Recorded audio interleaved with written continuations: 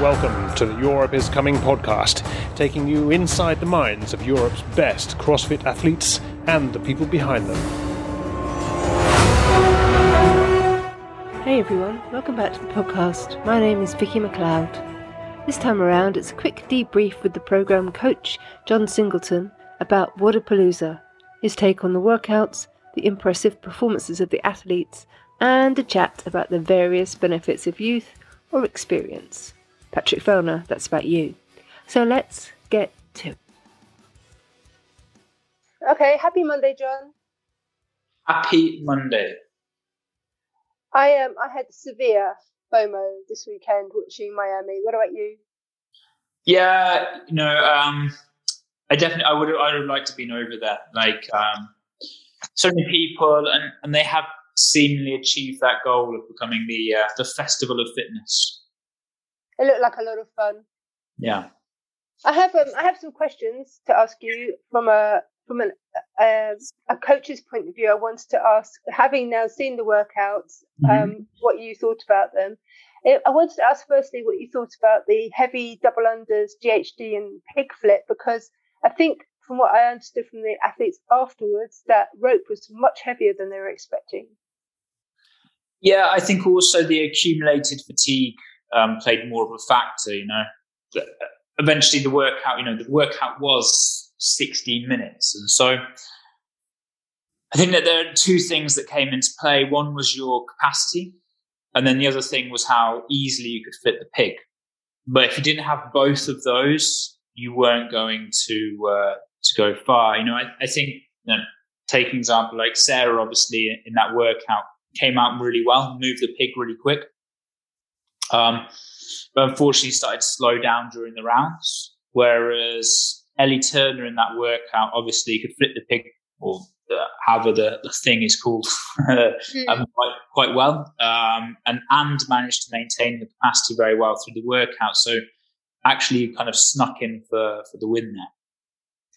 She was really impressive actually over the weekend. I thought it was really exciting to watch her taking both wins on day one, and the way that she hung on throughout the weekend. It was only on the first workout on the last day, it looked like she was having a tough time, and apparently it's down to gymnastic skills. Yeah, it's tough, I know, especially as well the financial implications. You're there, you're leading from the start, going into the final day with a good point lead. It's a significant amount of money. And then to go from first down off the podium on the last day it's very hard. It's always easier to climb than to fall during a competition. And so yes, I do feel for her. She had a great performance on the first few days, which is going to give her a lot of confidence going through. But it's always very hard for an athlete to fall on the leaderboard rather than climb.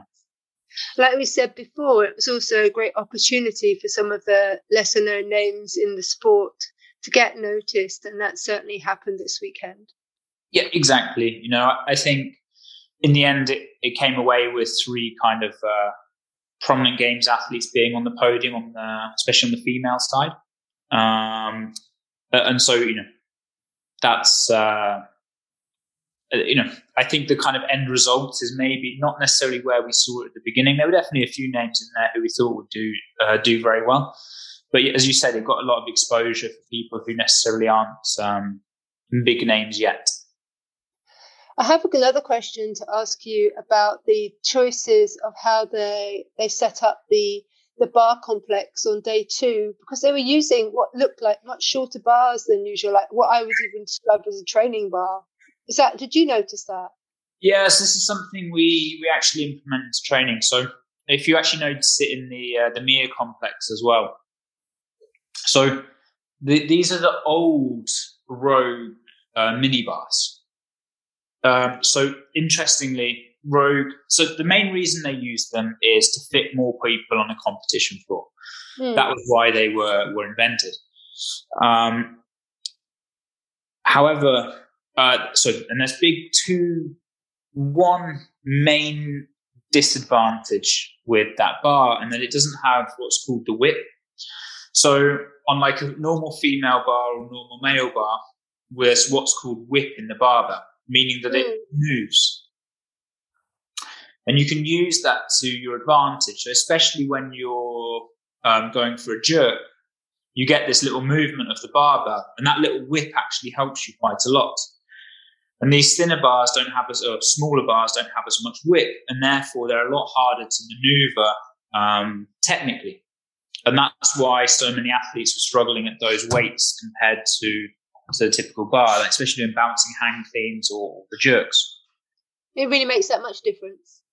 It makes a huge difference. And the front squats, it won't make a difference, which is why you saw the athletes move through those two parts quite quickly. But on the clean, especially when doing bouncing cleans or jerks, it makes a huge difference, which is why we saw so many jerk failures.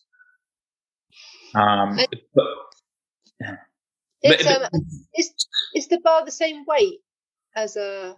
It's not the same weight, so it's lighter weight. So interestingly, Rogue brought out a new barbell. So for the games, they also had female and male diameters of those smaller bars, but they actually just brought out a new barbell, which is one they used at the games, which is a shorter barbell, but the width of the actual bar is the same, but just the collar distance is shorter. Mm-hmm. Whereas in this barbell, the whole thing's shorter, and that actually becomes easier to use through. The reason they brought this barbell out was so that short barbell doesn't fit on a normal squat rack. Oh. You've got to imagine as a person at home gym. So now they've brought out a barbell that is the same length bar, but shorter collars, and therefore that fits into a squat rack, but uses a little less space. So they now have that version, which is what they had at this year's games, but this must be kind of their pre-games competition pack. Because there's significantly more people on the floor this year than there have been in the past years. I heard that the organisers had extended the arena so that they could fit more people. So it makes a lot of sense. They had like enough room to have 30 athletes out there, but very little space in between in the lanes. So it's a matter of safety as well as making it difficult. Yes, very true. It's I think really it came about just to make, for practical reasons, to fit more people on a competition floor, but actually it's a factor in the competition as well. And also in the row, swim, run, it was quite challenging as well. Even for me, like watching them running barefoot after they got out of the water, how would that affect an athlete? So it's an interesting one. Like, I think it depends on what you're used to. So one thing CrossFitters are quite used to doing is training in relatively minimal shoes, meaning that their foot is kind of used to the impact, at least somewhat. Whereas, if you're always running in padded cushioned shoes, then that's a big change and a big impact.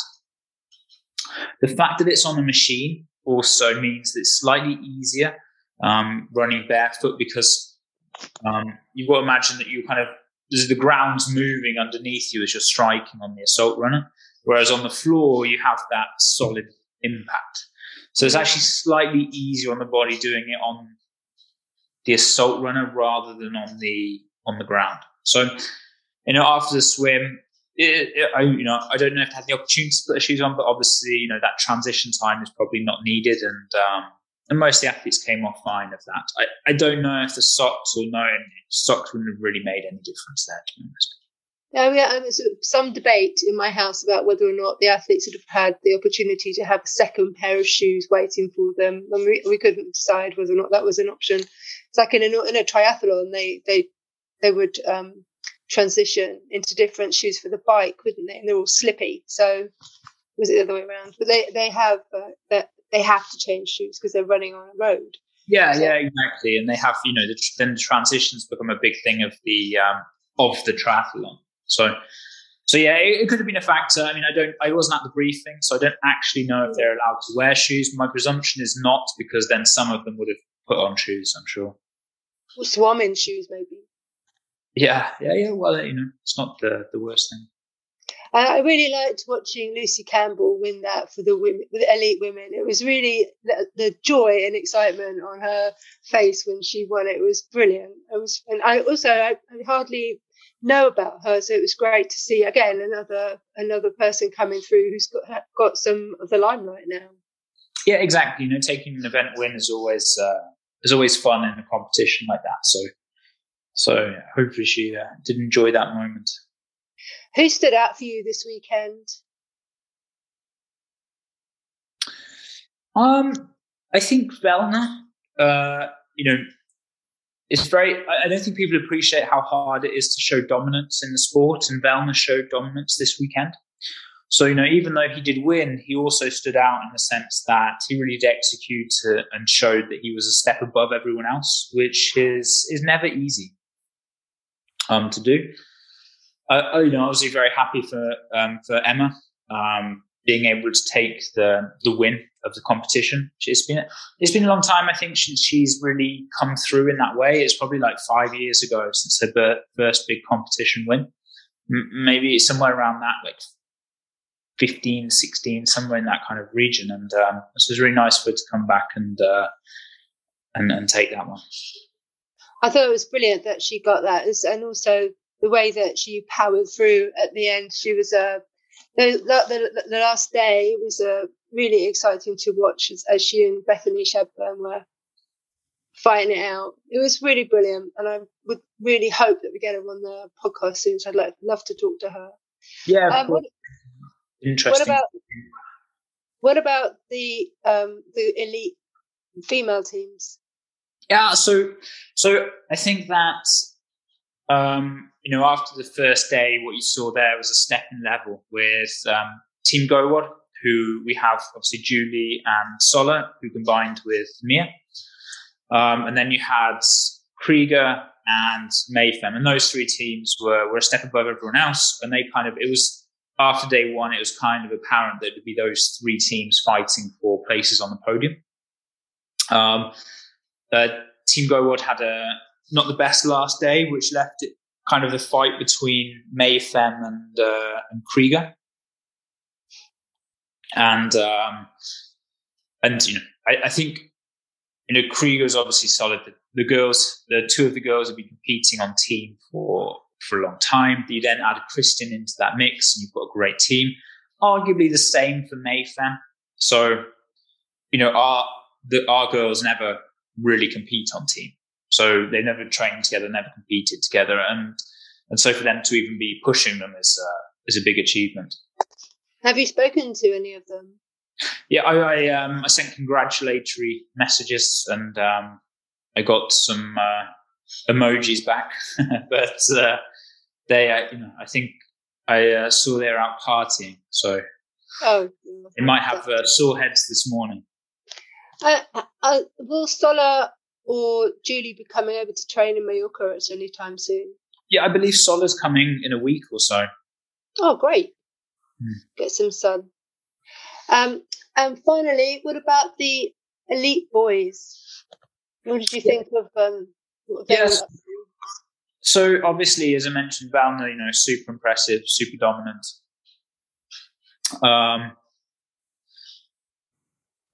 Then Alexander Caron, he's kind of there. He doesn't necessarily have the bigger name, but obviously he's proved that he's extremely good. And then someone who's been on enough, Samuel Corona, is that how you pronounce his last name? Cornoyer? I don't know, actually. I heard his name obviously his own name didn't get said very much, and all of a sudden he's in third place. But they're all three of them are Canadian. Yeah, crazy, no? Yeah, well.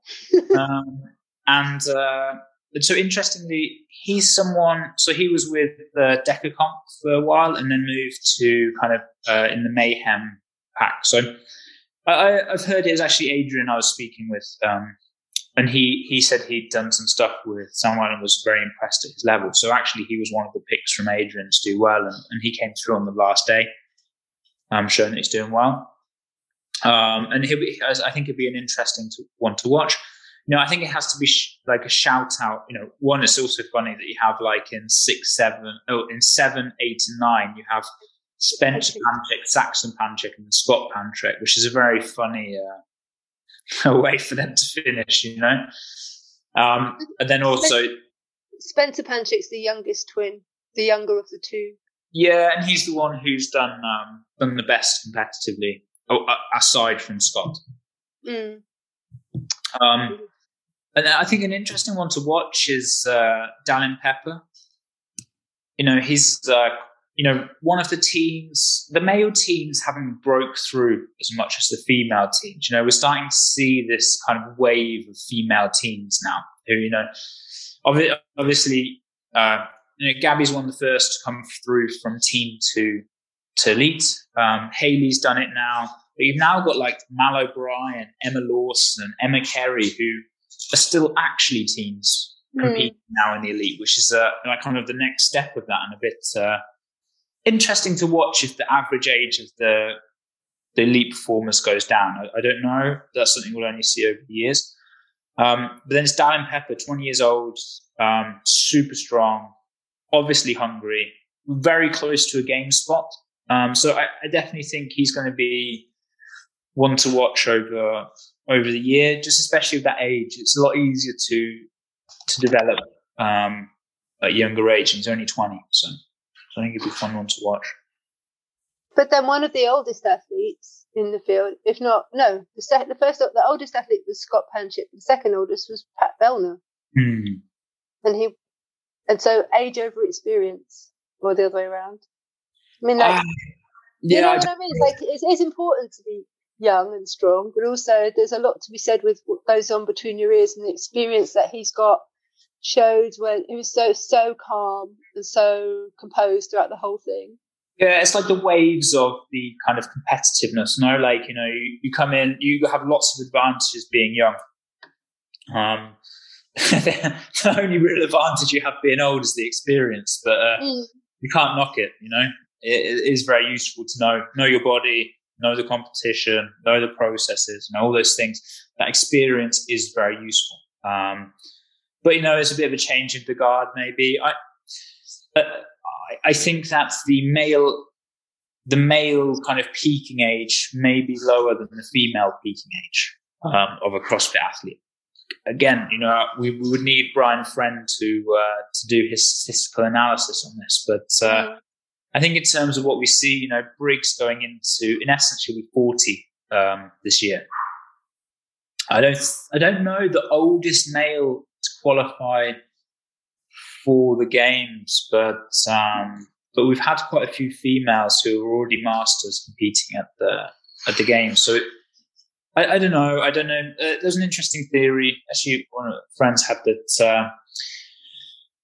So the percentage drops. Say you decrease 5% as a female in your strength, but then 5% as a male in your strength has more significance. So that kind of percentage drop in strength, because we tend to maintain our conditioning quite well, but this slight drop in the top end numbers, you know, is that more significant in males because they, even at 5%, they lose more actual weight, whereas in females you don't lose, you know, relatively as much, and therefore goes through. These are kind of like hypotheses that need to be looked into a bit more, but it's just kind of exploring, and it'd be very interesting to know if there becomes like a typical peaking age of a CrossFitter. Too early to tell, probably. Yeah, maybe. You know, I think that you've kind of got some things like Fraser was 30, Froning, I believe, was 30 when he stepped down from individual, somewhere around that. You know, Valner's just turned 30, just over 30. So you know, we're kind of getting that the older age. He has obviously shot the age for females down quite a lot. Did you watch any of the male elite teams? Yeah, I watched some of the... Quite an interesting shake-up over there as well. Yeah, I watched, you know, Chandler Smith's barbell work is... Yeah. You know... Yeah, wow. I mean, wow. He, you know, it's crazy he can carry on with the way he must have like a bulletproof back. Yeah, man. I mean, it's kind of amazing. It always amazes me that you can get to that level despite your technique. Like just run through it. That's not paying attention to technique, and it's crazy impressive in lots of ways, but technically not that impressive. He does make me wince, and it's I mean, I've always really liked watching him as an athlete, and I've always liked watching him improve as well. Now that he's full-time professional, I'm hoping that he'll get better and better, but I wish he would spend more time practicing his weightlifting. Maybe he needs to go back to basics. The thing that I find a bit crazy is like, this is your bread and butter, this is what you do. And, be it that improving your technique is only going to get you a marginal gain, which I think it will get you a lot more. But why, I just ask, as a coach, and not even as a coach of sport, you kind of ask yourself, why? More time. Why would you not learn to jerk? Or why would you not dedicate more time to technical proficiency and moving well? Because it's probably going to get him more gains than just doing CrossFit. I just don't understand why people are not doing things correctly technically. And we're not talking about a certain style of technique, or that someone does this certain style of split jerk and the kind of nuances of technique. We're talking like basic level stuff that's not being achieved, and it kind of blows my mind as a coach that people aren't working on that. But also, it's putting himself at risk of pretty major injury as well. He's bringing around lots of weight, and his the way that he catches things is worrying. Yeah, and it's like, why is it not being worked on? It's or why is it not improved? Maybe they've worked on it, but it's not improved. And I think those questions are really important to answer. Oh, sorry, Chandler. Still like you very much. Yeah, it's super impressive to watch. If anything, it's more impressive. Yeah, being able to do it like that. Who else I really like watching was the Australian team, Thunder from Down Under. Yeah, those guys.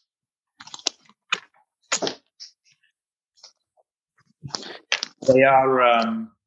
To let all the dogs out. No worries. Go outside. Yeah, those guys are. I actually Khan was at one of the.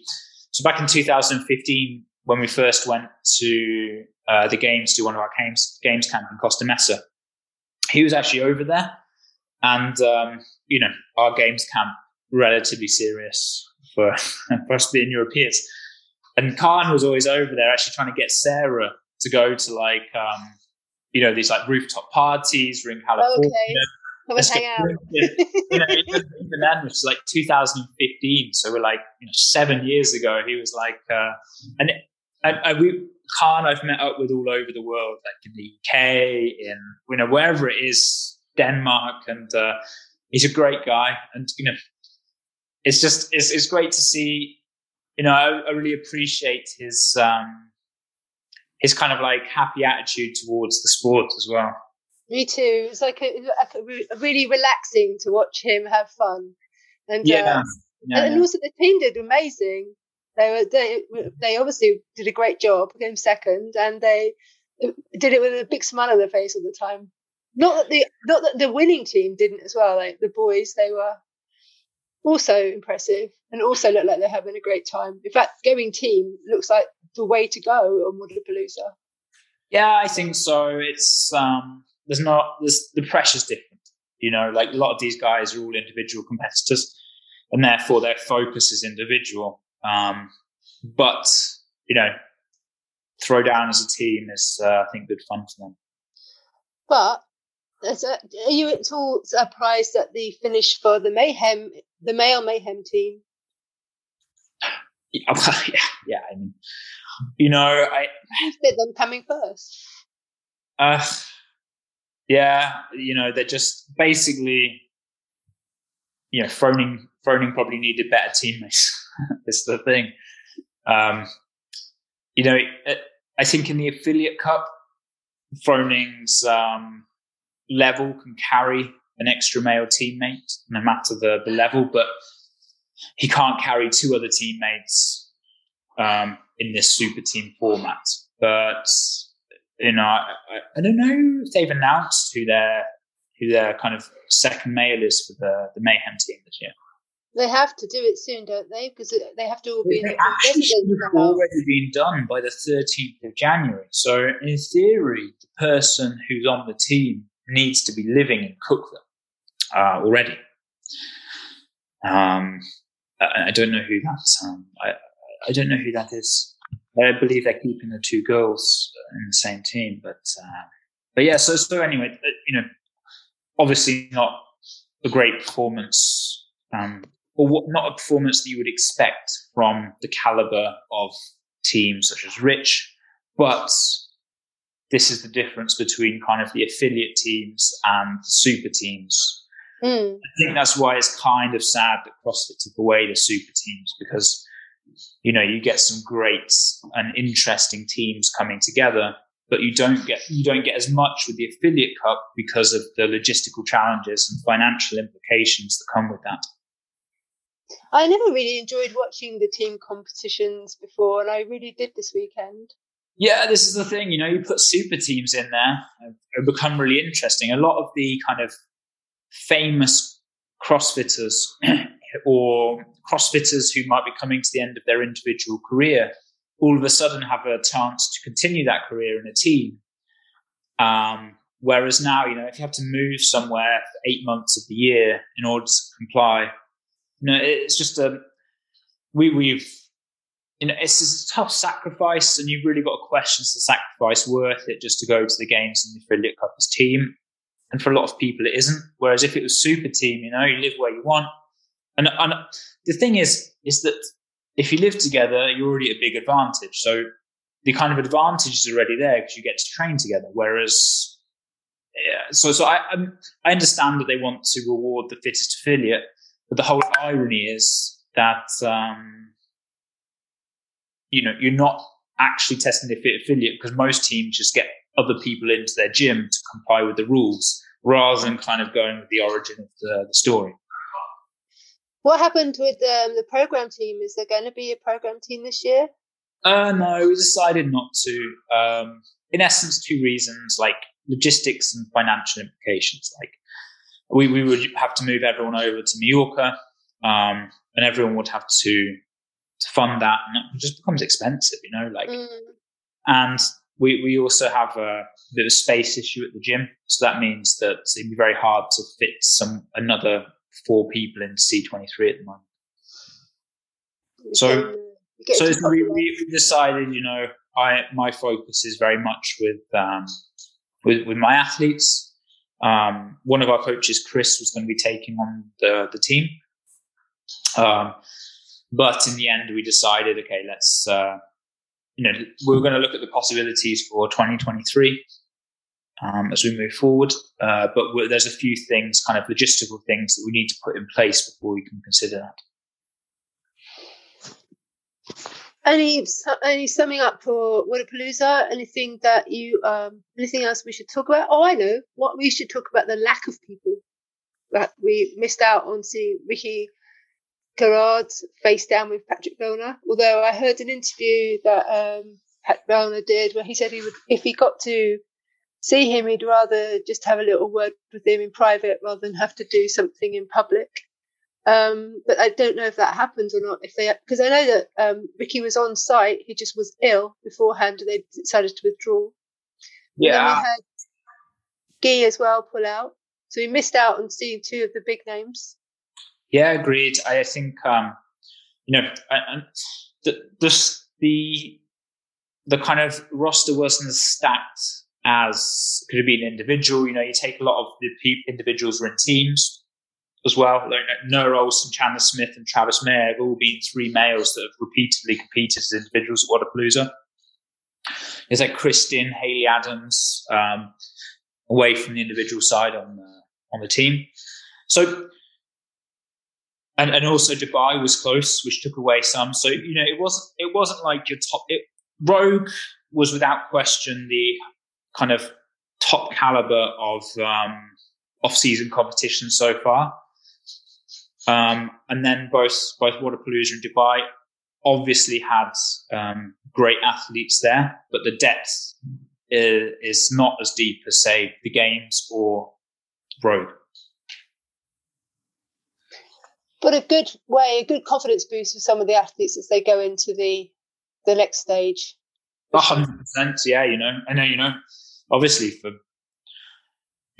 the great thing is seeing the prize money start to come up in the sport, because it means the sport can grow in a proper way. Like Emma's walking away with like a life-changing amount of money. Good. And that might be able to fund her career for multiple years and take away a lot of stresses. And if you can start pushing for more prize money, more sponsors, it does mean that things can start to rise and do it better. Right now, a lot of the athletes competing are amateur in the sense that they have side jobs. They're not full-time. They're not full-time athletes. So that is a significant difference. I guess possibly the person who's come away from the competition not in a good space is Sarah Sigmundsdottir.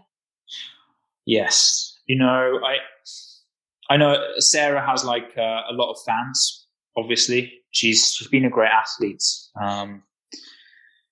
But, you've got to question the choice as well from her team of going Dubai, then into Wodapalooza. Everyone on the team was aware that Dubai was a risk that they wanted to take. But then you kind of go, okay, let's go a few weeks later to another major competition. I don't necessarily understand the reasoning of pushing it so far, of trying to explore that. She had a great comeback in Dubai. The need to then push that in Wodapalooza is, retrospect is a hard thing, but obviously retrospectively is now not been the best decision that they made. No. Well, I hope that she's, whatever reason it is that she pulled out, I hope that it can be resolved. Exactly. You just hope that she can actually have this season to come back and compete. Hopefully it isn't re-aggravated the injury, or even if it did, that it's going to heal quickly, so she can at least be back in time to make it through the various stages and be competitive at the level she needs to be. Well, fingers crossed for her. Yeah. And I shall speak to you again soon. I guess we shall be seeing each other. You've got a load of coaches coming to visit you soon, haven't you? Yeah, the Program Coaches Conference 2021. 2022. Years go quite quick. So yeah, Coach Conference 2022. It's going to be exciting, bringing our team of coaches together, not our team of athletes. So how many coaches have you got coming over? So I think we'll be 8 in total. Wow. So it'll be a good number. And it's going to be exciting because of COVID. We've not been able to get together. So we'll kind of plan our coaches' calendar and how we're going to be moving forward as well. No, maybe I can get to chat to some of those guys soon. Yeah, I think it'd be great to get them on. Cool. Okay, thanks for your time today, John. I'm going to go back to rewatching bits of YouTube now over and over again. Nice. And try to come down from my Wodapalooza addiction. Yeah, I'm going to go home and eat. You don't have the same problem as me. Well, as soon as I've kind of cured my food hunger, I might delve in again. Yeah. Well, there was lots of drama on the last day with the rain and all sorts, so plenty to enjoy. Yeah, I know. It always must be an organisational nightmare. So those things are always tough to deal with. Well, they seem to cope really well. In the end, the solution was found.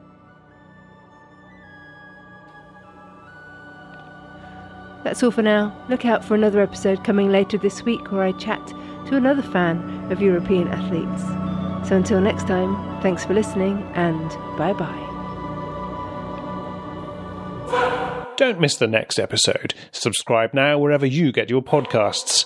Europe is Coming is a programme production and hosted by Vicky McLeod.